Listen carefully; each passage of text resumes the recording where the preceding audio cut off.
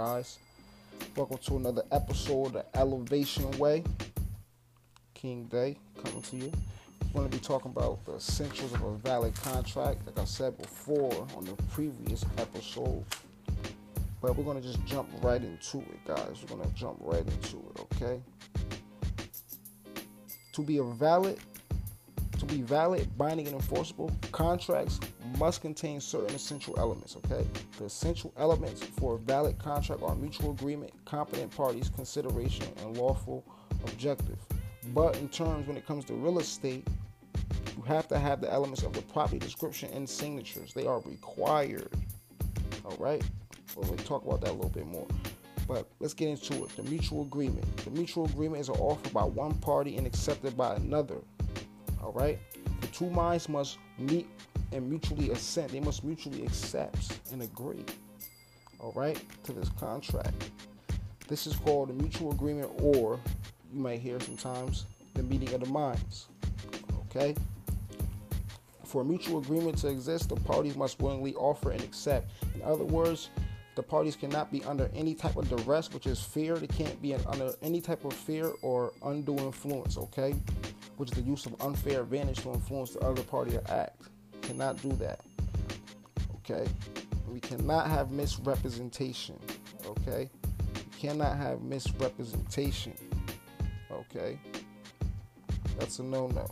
If you have misrepresentation, the contract is voidable, all right? All right.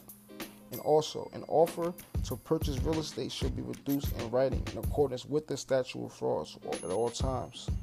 At all times, guys. Like oral offers and acceptances are not binding. Only accept as provided for under the statute of frauds. Therefore, a written offer could be withdrawn before it was accepted in writing, even though it may have been accepted orally. Okay?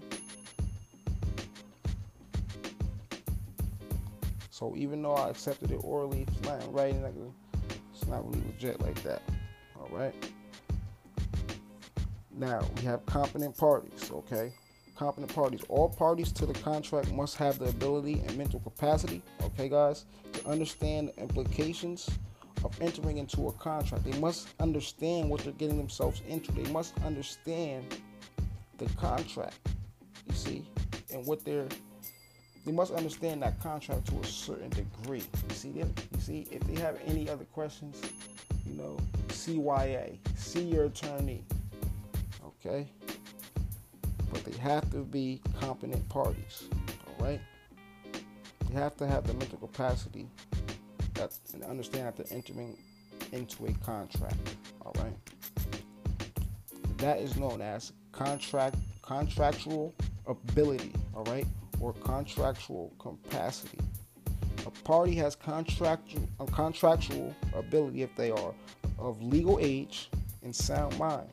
Generally speaking, a contract is not binding on minors, a mentally impaired or incompetent persons, or intoxicated person, guys. Do you understand that? So any one of those last things I just said, okay, those are not competent parties, all right?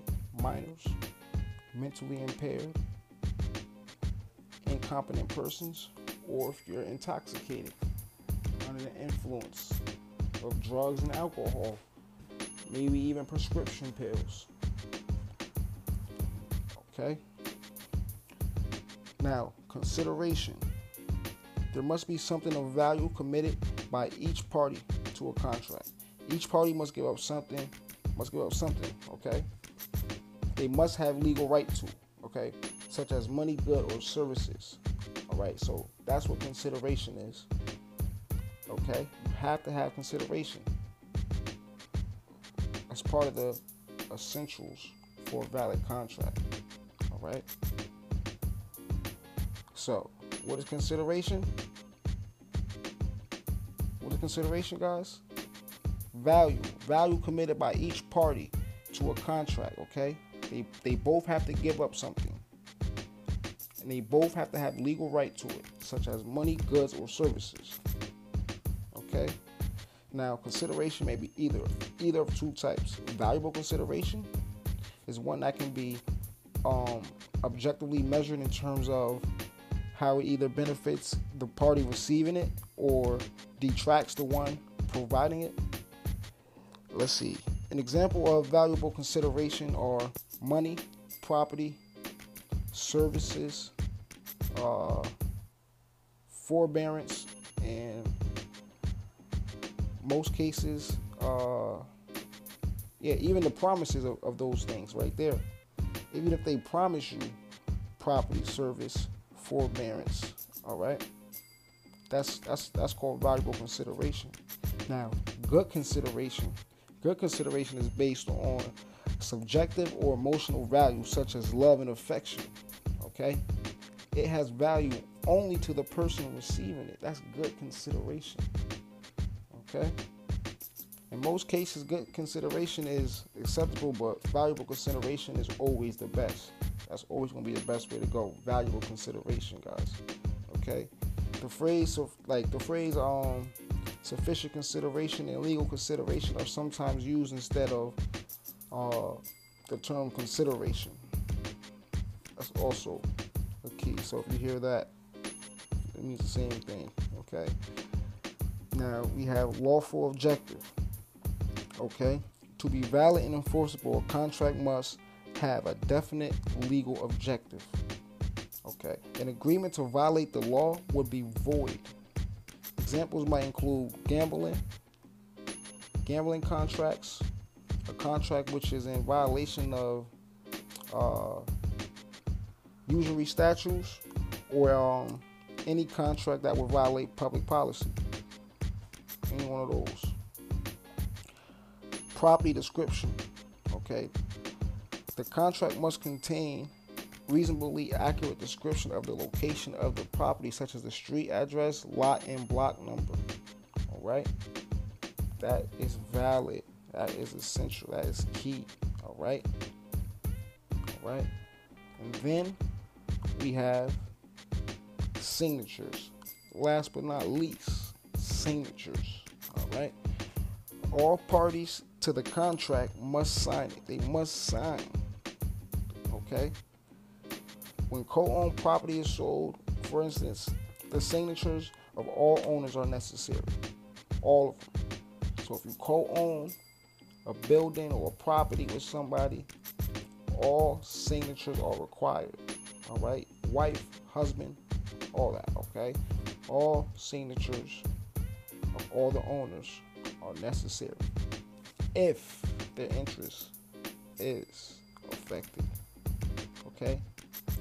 Now, spouses' signatures are necessary to release the marital rights of dower, courtesy, or joint possession. So, to release those things, which is the marital rights of dower, courtesy, and joint possession, you will need your spouse signature for that. All right, guys? And those right there are the essentials of a valid contract. Okay, specifically in dealing with real estate. All right. Now, I hope I gave you some valid, great information. I hope I helped somebody out, help someone understand more in terms of contracts and debt. And we're going to keep pushing this information. We're going to keep pushing these things here because I know I needed that at one point, so now I'm giving back. And just stay tuned. We're gonna have another episode coming shortly. Subscribe, like, follow, share, guys. Subscribe. You will get notified once the next episode is up.